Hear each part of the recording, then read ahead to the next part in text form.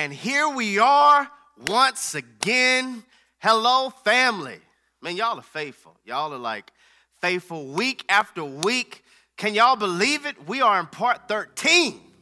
Part 13 of this Try Me series, and I'm going to just warn you right now, go ahead and get your box of Kleenex. This is a necessary message. This one right here is necessary. I don't want to prolong the message on tonight. Thank you for everybody joining us. Make sure you take a screenshot, tag us, and let us know how this Try Me series is blessing you. Are y'all ready? Because I'm ready to deliver this word. I feel like I'm a man on a mission on tonight. So Genesis chapter 12, this is just two verses that we're going to read. Genesis chapter 12, verses 1 and 2. It starts off by saying, "Now the Lord said to Abram, get out of your country, from your family and from your father's house to a land that I will show you. And I will make you a great nation. I will bless you, and I will make your name great, and you shall be a blessing." Our verse of consideration, our clause of concern is our very first verse, the first verse. "Now the Lord said to Abram, get out of your country, from your family and from your father's house to a land that I will show you." God, we're ready.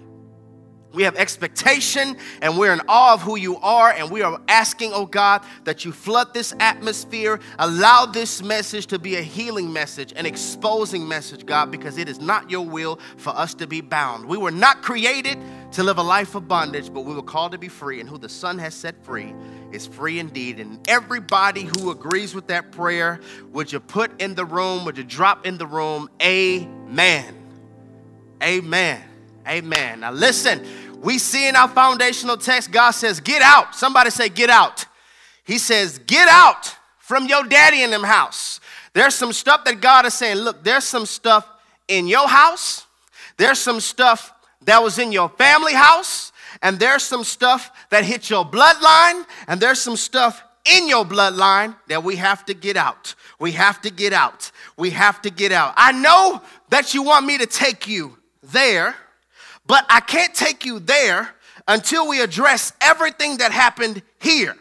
I know that you're praying for me to make a way and send you there, but I really can't send you there until you're honest about what happened here. Because if I take you there without healing you from here, all you're going to do is take the same bricks from here over into there and reconstruct the same house. God is saying, listen, there's some stuff that has to go. And I want you to know, I'm already thinking this message, like this segment, part 13 of our Try Me series, is probably going to need a part 2 and a part 3 to it. It's probably going to need a part 2 and a part 3. Tonight's going to get messy. Tonight, I'm going to be exposing some stuff. It's going to get dirty. It's going to look like a surgical operation room up in here, blood splattered everywhere. I'm going to dig up some stuff. I'm going to address some stuff. The very hard conversations that we never had in church. Matter of fact, I'm going to just say it like this. Tonight, I'm snitching. I'm snitching tonight. I'm telling it all. Everything that happened, I'm telling it. You know why? Because there are too many generations. And there are too many individuals who are under the sound of my voice on tonight that you are held captive and you are bound due to this statement. What goes on in this house, y'all finish it. Y'all finish it. Y'all finish it. Drop it in the comment section. Don't leave me. I'll wait. Go ahead and get your trigger fingers. Go ahead and write it down. I know you heard it before. What goes on in this house stays in this house. All that did was incubate dysfunction. That's all that did. All that did was classically condition us to learn how to cry in secret, but to smile in public. A PhD in inhaling, but a GED in exhaling. A PhD in taking it, but a GED in talking about it. Maybe this is one of the reasons why our generation is so good with Instagram, because ever since childhood, we've been taught how to apply filters.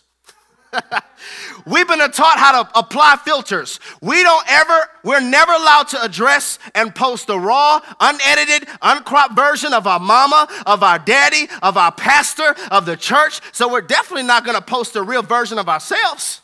We have a PhD in suffering in silence. Suffering in silence. Feel like I'm already coming. And our hearts, many times, you know this statement, sometimes we were just asking questions. We weren't trying to be disrespectful. We weren't trying to talk back, but we were told to shut up and stay in a child's place. Shut up and go to your room. Shut up and go to your room. Whooping, then go to your room. Be quiet, then go to your room. Don't say nothing else and go to your room. You know what that did? What that did was created a heart that does not know how to vent. That created a heart that doesn't know how to vent. So you went to your room and you were seated on the edge of your bed, or you had a chair. You had a chair. I'm calling this the chair of emotional imprisonment. The chair of trauma. You went in this chair and you're rocking back and forth. You're angry. I believe this is how anger issues started. I believe this is how depression started. I believe this is how suicidal thoughts started. I believe this is how alcoholism started. I believe this is how porn addiction started. I believe this is how the enemy began to counsel us, because we're in a place when we have all of these emotions, we have all of these feelings, and we're not talking about it. We're not dealing with it. So now you're grown. You're grown. Like grown. Paying your bills grown. You grown. And whenever something hurts you, whenever something hits you, whenever something gets difficult, whenever it gets hard, whenever you get betrayed, whenever you get offended, when something doesn't sit right with you, you know what you do? You go back to that little girl, you go back to that little boy, and you sit in the chair of emotional imprisonment, because you have a heart that doesn't know how to vent. You have a heart that doesn't know how to express yourself. And when people could tell something's wrong with you, because the mouth is the ventilation system of the heart. Let me say that again. The mouth is the ventilation system of the heart, and there's some stuff that your heart is having a clogged filter because you're not talking about it. When people ask you how you're doing, you say, I'm cool. I'm straight. Girl, that ain't bother me. I ain't even hear what they said. I ain't even tripping about that. Let them do their thing. I'm not sweating that. No, I'm cool. And you're lying. You're lying. And so, of course, you never stand up for yourself, because the position that you've always known is how to sit in this chair of emotional imprisonment. I'm going to go a little bit deeper. You know where I believe some of this comparison stuff came from? And how I can't write this book without thinking what they think? I wonder what they think if I do this. I wonder if they say what they'll say if I write this. I wonder what they'll say if I post this. Let me first check and see what they did. Let me first check and see what they did. You know why I feel we have this comparison issue? You probably never thought about it, but I believe it started from sibling rivalry. I'm coming all down. I told you it's going to get messy. All those times when your mama said, I wish you would do this more like your sister. You see how your brother does this and that? You see how he listened when I did this? You see how your sister did this? You see how your brother passed this class? You see how your sister, you see how your brother, you see how your sister, you see how your brother, you see how your sister, you see how your brother, and now you are grown up constantly comparing yourself with other people, constantly comparing yourself with everybody else, because as a child, you were taught how to compare yourselves amongst each other, so you never know your own value, because you're constantly living life like this, trying to see what they think, trying to see what they believe, trying to see if they approve. I'm going to go even deeper. Y'all remember that childhood game we used to play called hide and go seek? Y'all remember that?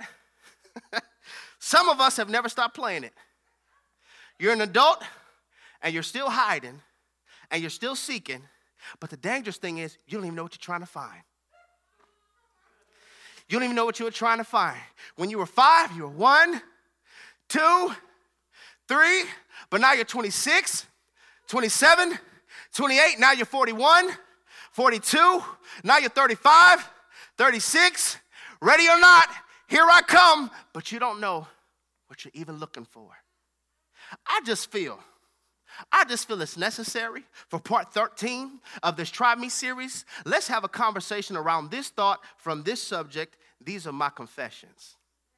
These are my confessions. Yeah. Let's try confessing. You know why I think this is so important?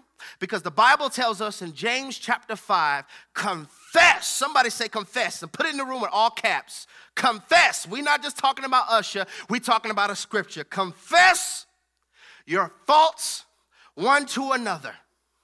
Pray for each other so that you might be healed. So that you may be healed. I'm seeing right here, just from that passage alone, there's certain healing that you'll never experience if you don't confess.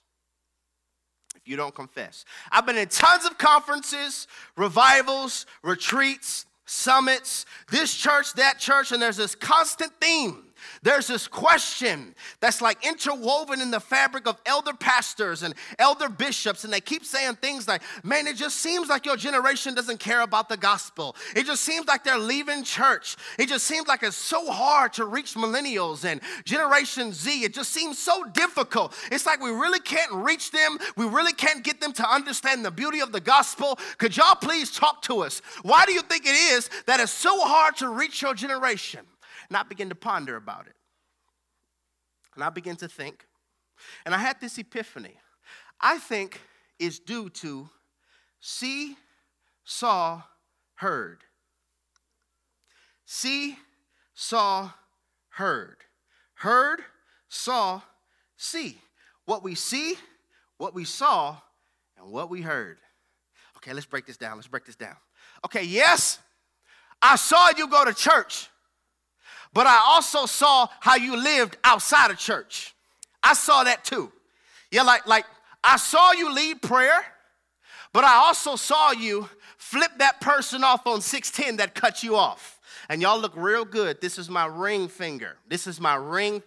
I don't want nobody. Oh my God, he just flipped us off in the middle of his sermon. This is so inappropriate. Unfollow. Y'all watch worse stuff than that, like Game of Thrones and Power. Don't get me started. It was my ring finger. Yes, we saw you, but we also saw you. Yeah, I heard you preach Sunday, Dad. I heard your message, but I also heard you cuss Mom out last night. I heard that too. Yeah, I saw you lead praise and worship, Mom. I saw you. I heard your vocals, but I also heard you Friday night in the bedroom with the man that you're not married to. And if I just be honest, I know that wasn't my daddy. Yeah, we heard moaning and groaning, but it wasn't due to no spirit. Is this too much? Is this too real? This is what I believe we need to talk about. Yes, we heard you, but we also see you. And so it's difficult to reach the people because we saw how you really lived. And I'm not saying that you have to be perfect. Parents, we're not perfect. But what I am saying is, for the most part, our life should be congruent. There should not be a massive gulf between who we present ourselves to be and who we are behind closed doors. There should not be a massive difference in who we are when we introduce ourselves versus who we are behind the scenes. I'm not saying that we have to be perfect. I understand that we make mistakes. But what I'm saying is, stop letting your mistakes become your state. Stop letting your mistakes become your state. Because if we be honest, parental wounds lead to emotional tombs. I'm going to say that again. Parental wounds lead to emotional tombs. And there's somebody watching this message right now that you're still trying to resurrect what should have never have died. It should have never have died. But there were some wounds that our parents gave us. And parental wounds lead to emotional wounds. And my concern is, there are a lot of us who are content with staying in the tomb.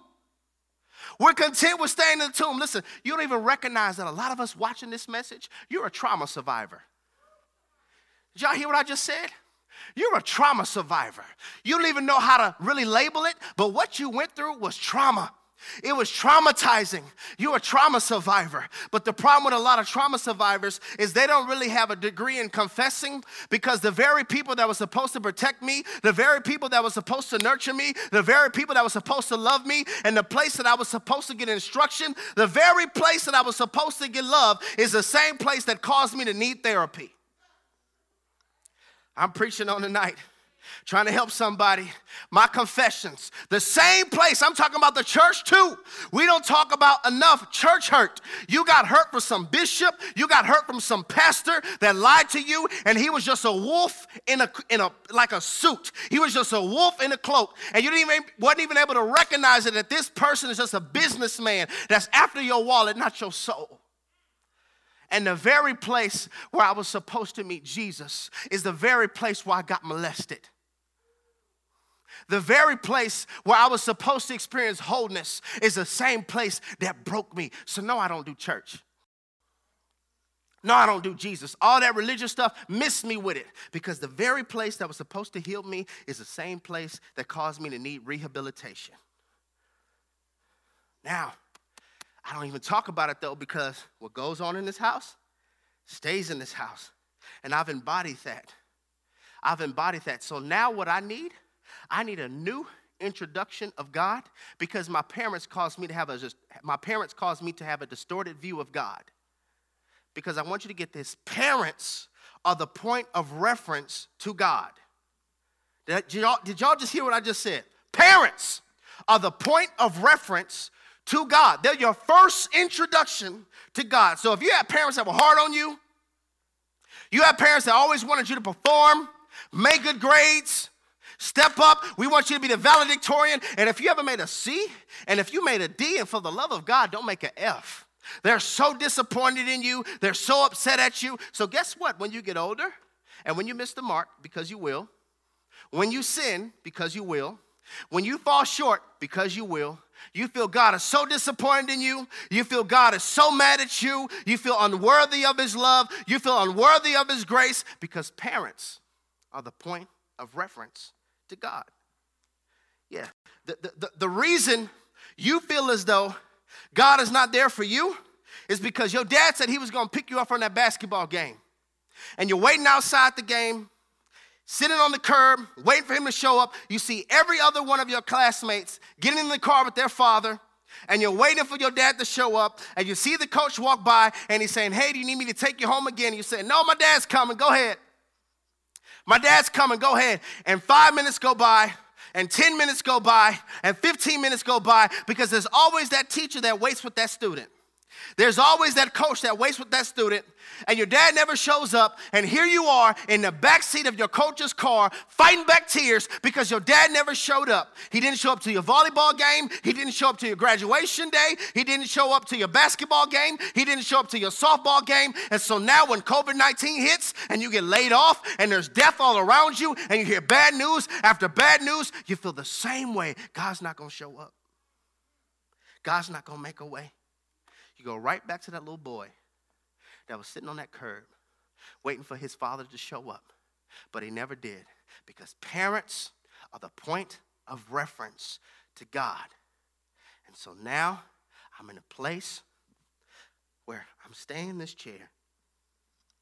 I'm staying in this chair of emotional imprisonment. So much going in me, but I'm not voicing it. And now I need a reintroduction of God. And not just a reintroduction to God, I also need rehabilitation. Somebody say rehab. Yeah. So let's talk. Can we talk? Some of y'all probably like, you already are talking. Let's talk. I need rehab. I never saw a godly woman. Yeah, I don't really know what kingdom standards are. That's not my story. Matter of fact, my mother gave me birth control and told me, girl, just don't come home pregnant. Like, she talked to me about STDs, but she didn't really talk to me about the other STDs. Like, she talked to me about sexually transmitted diseases, but she didn't talk to me about spiritually transmitted diseases. Yeah, she didn't talk to me about that. She told me all this type of stuff and gave me birth control, but she really didn't tell me that if you think it's hard being abstinent, imagine breaking a soul tie. She didn't have that conversation with me. My daddy wasn't there for me.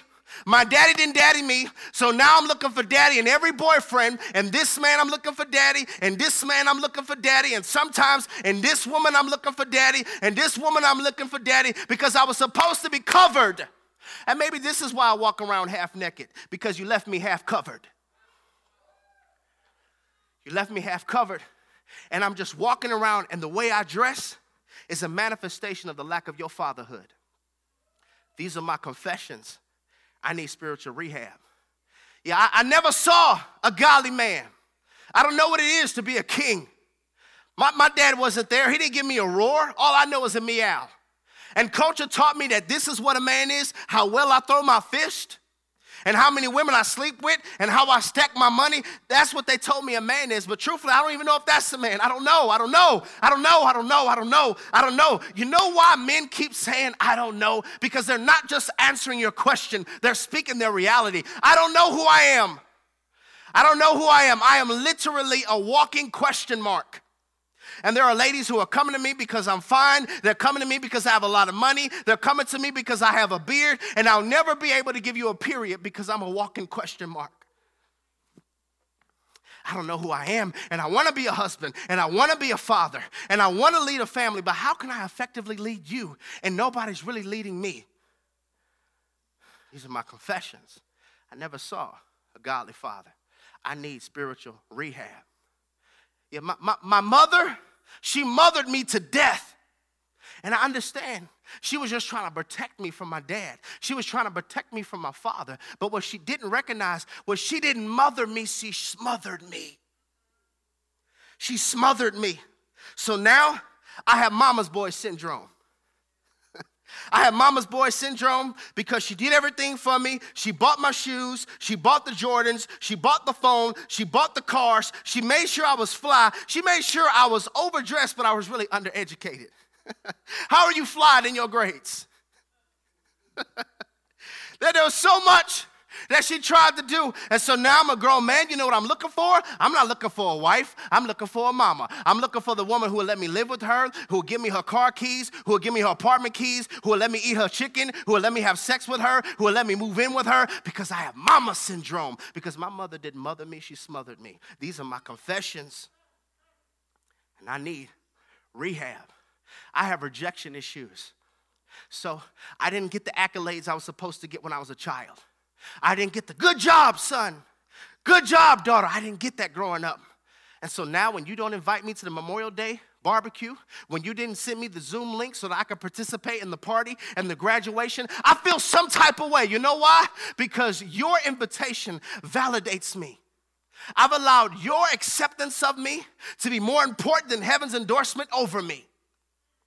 And I'm a slave to people pleasing. And some of us, you're not a slave to people pleasing, you're a slave to parent pleasing.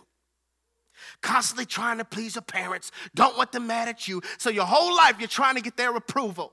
But here's the dangerous thing. When you allow somebody to give you significance, you give them the power to set your price. Woo! When you don't understand your value, you give somebody else the power to set your price. So you could be worth more than the whole department store, but you'll end up settling with being on the clearance rack because you don't know who you are. These are my confessions. I need spiritual rehab. I got trust issues. Trust issues, you know why? Because I fell for somebody who had no intentions of catching me. They said they would be there for me. They said they would marry me. They said they would parent me, but they left me.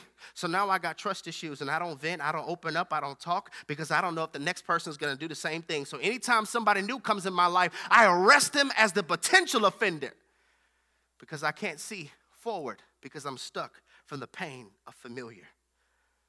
These are my confessions. I need rehab. You know what I do? I bury my pain. I don't talk about it. When something hurts me, I get high. I get high on my memory. When something hurts me, I get drunk. Pull up, drink. I constantly are trying to find a way to escape my reality. But here's the thing, y'all. Feelings buried alive don't die. And you can never outrun you. Eventually, the real you is going to make its debut. And you're constantly trying to bury it in weed and bury it in sex and bury it in relationships and bury it in Hennessy. And I came here on the night to let you know from our text, God is saying, listen, I can make you a great nation. I have a land that I'm going to take you, but you have to get out of your father's house. The pain that happened, that has to get out. See, listen, everybody wants verse 2. Everybody wants verse 2. I will make you a great nation. I will bless you. Everybody wants verse 2, but nobody wants to get out. Nobody wants to really address the pain that happened in childhood. Let's take this a little deeper. You know what I believe one of the massive differences between my generation and the generation before me is our generation will talk about it. Have y'all noticed? Just me, and I'm still young. When I was growing up, I don't remember all this mental health stuff. Make sure that you have mental health. People who got counseling, you thought they had some serious problems. Now it's like millennials are like, I got a therapist. It's like, I need Jesus and therapy. And really, it's like, I need Jesus through therapy. That's more what we believe. But it's like, I got a therapist, I got counseling. But when we were growing up, they didn't talk about that. They didn't seek out counseling. I didn't never hear of nothing called mental health. I think one of the massive difference between our generation and the generation before us is we talked about it. Generation before us and other generations, they didn't talk about it. Like everybody knew that granddaddy was an alcoholic and that he was abusive, but nobody said nothing about it. Nobody said nothing about it.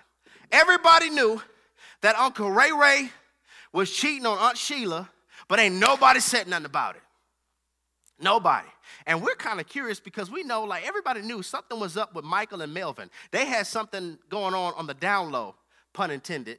They had something going on the down low, but nobody talked about it. Everybody knew that Deacon Otis was sleeping with the church secretary. Everybody knew it. It was so obvious. Nobody talked to him. Nobody tried to restore him in the spirit of meekness. Nobody brought him aside and tried to correct him to see if he really just wanted repentance and a change. Nope, he still taught at the tent revival. And nobody talked about it. And then what's crazy, then a generation wants to turn around, and I'm not trying to pitch generation against generation. I'm just speaking on behalf of generations. But then they want to turn around and call a generation, you're lost and you're confused and you're so disrespectful. I'm like, ma'am, sir, we are the manifestations of the skeletons in your closet. The secrets that y'all didn't talk about, we are them walking. The very stuff that nobody really discussed, we are them walking. The you that you were at home that didn't match the you that you were in church, that's us walking. And now you want to call us lost, and now you want to say that we're confused. We're just your secrets.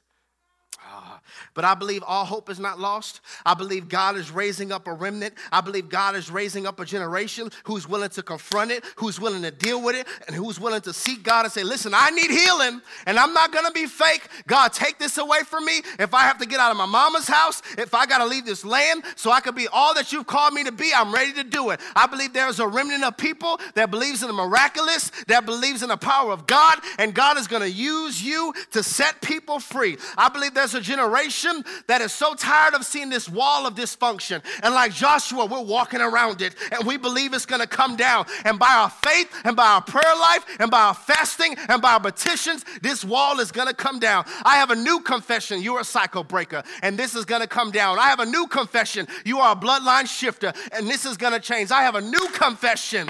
This is not where you place a period. This is where you place a comma. Story to be continued. Confessions. So look, let's talk about this, and we're going to wrap this up. Confession number one. What confession do we have to say? I believe the first confession is we're hurt.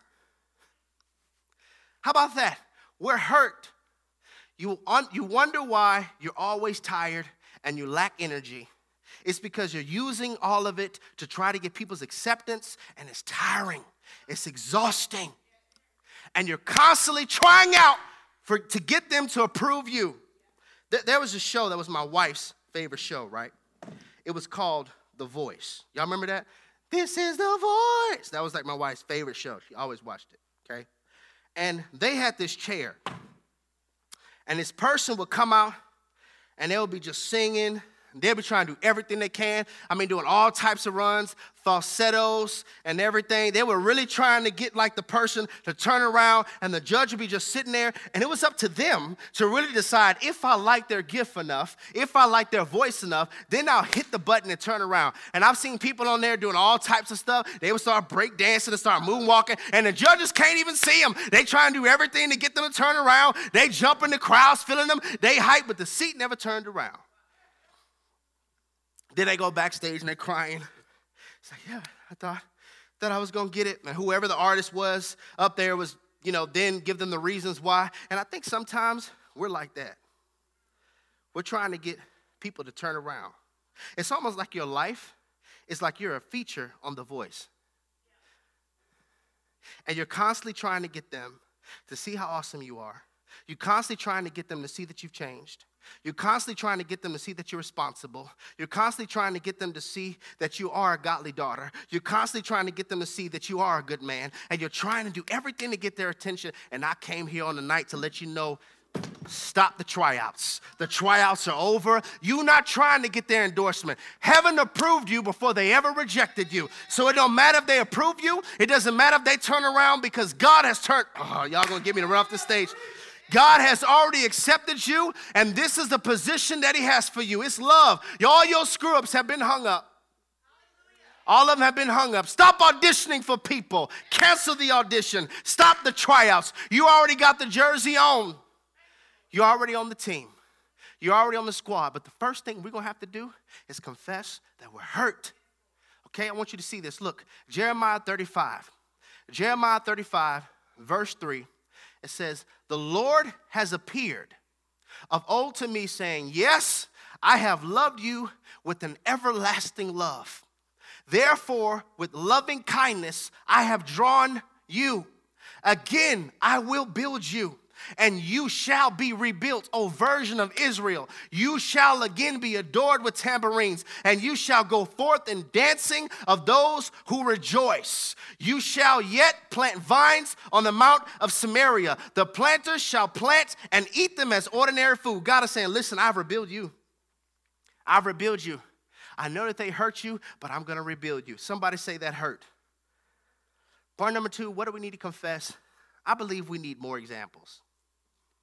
We need examples. How do you raise a godly generation? There has to be people in the generation doing it. There have to be people in the generation doing it. There has to be people that look just like you, but don't live just like you. I'm in the world, but not of the world, because you cannot be the solution and pollution at the same time. Some people have to see you do it. They have to see you be pure. They have to see you break all your toxic music. They have to see you live out the gospel. They have to see you worship. It's not an old thing. We don't serve an old God. This is not the God of the old people. They need to see that you're young, you're unashamed, and you dope, all at the same time. We need examples. Somebody say example. Number 3, here we go. I believe we need seasoned accountability. But this might mess you up. Seasoned does not mean elderly. Okay?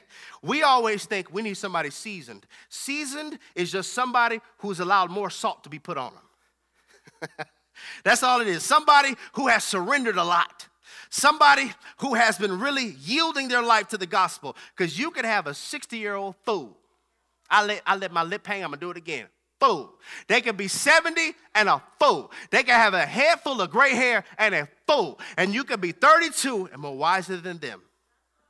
I need seasoned accountability. But here's the thing. Accountability requires nudity. Accountability requires nudity. I'm not hiding nothing. This is me. This is my flaws. This is what I have. This is what I'm willing to give up. And this is what hurt me in my life. I need you to help me. I need deep waters. I don't know why people are like, oh, they deep. They deep. No, it's just everybody's so used to being shallow. I need individuals and I need deep waters so I can stop being impressed by shallow conversations. Woo! Did y'all hear what I just said? I need deep waters so I can stop being impressed by shallow conversations. God wants to take you deeper. God wants to take you further. God wants to take you higher. We have to stop being impressed with the shallow end because you're not called to swim that way. Somebody say seasoned accountability. See, here's the beauty of wisdom. The beauty of wisdom is I can share with you in 30 minutes what it took somebody 30 years to get. That's the beauty of wisdom. You can have a conversation with somebody for 20 minutes, and they could tell you in 20 minutes what took them 20 years to get. The pain, the suffering, everything they went through, they could just have a conversation with you. Something simple like this. Girl, keep your legs closed. That life don't work. Just keep them closed. Bro, stop paying her rent. Just stop doing that. Just trust God's timing. And we can't view that as, I'm tired of hearing that. I'm tired of hearing that. It works. And we need to see other people who are willing to be our Naomi, but we have to be willing to be Ruth. Okay? Seasoned accountability. Number 4, heal. I thought this was so powerful. Online, we were doing like this conference, and a brother of mine said, listen, you have to heal before the relationship. You have to have rehab before the relationship. Because if you don't, the relationship will be rehab.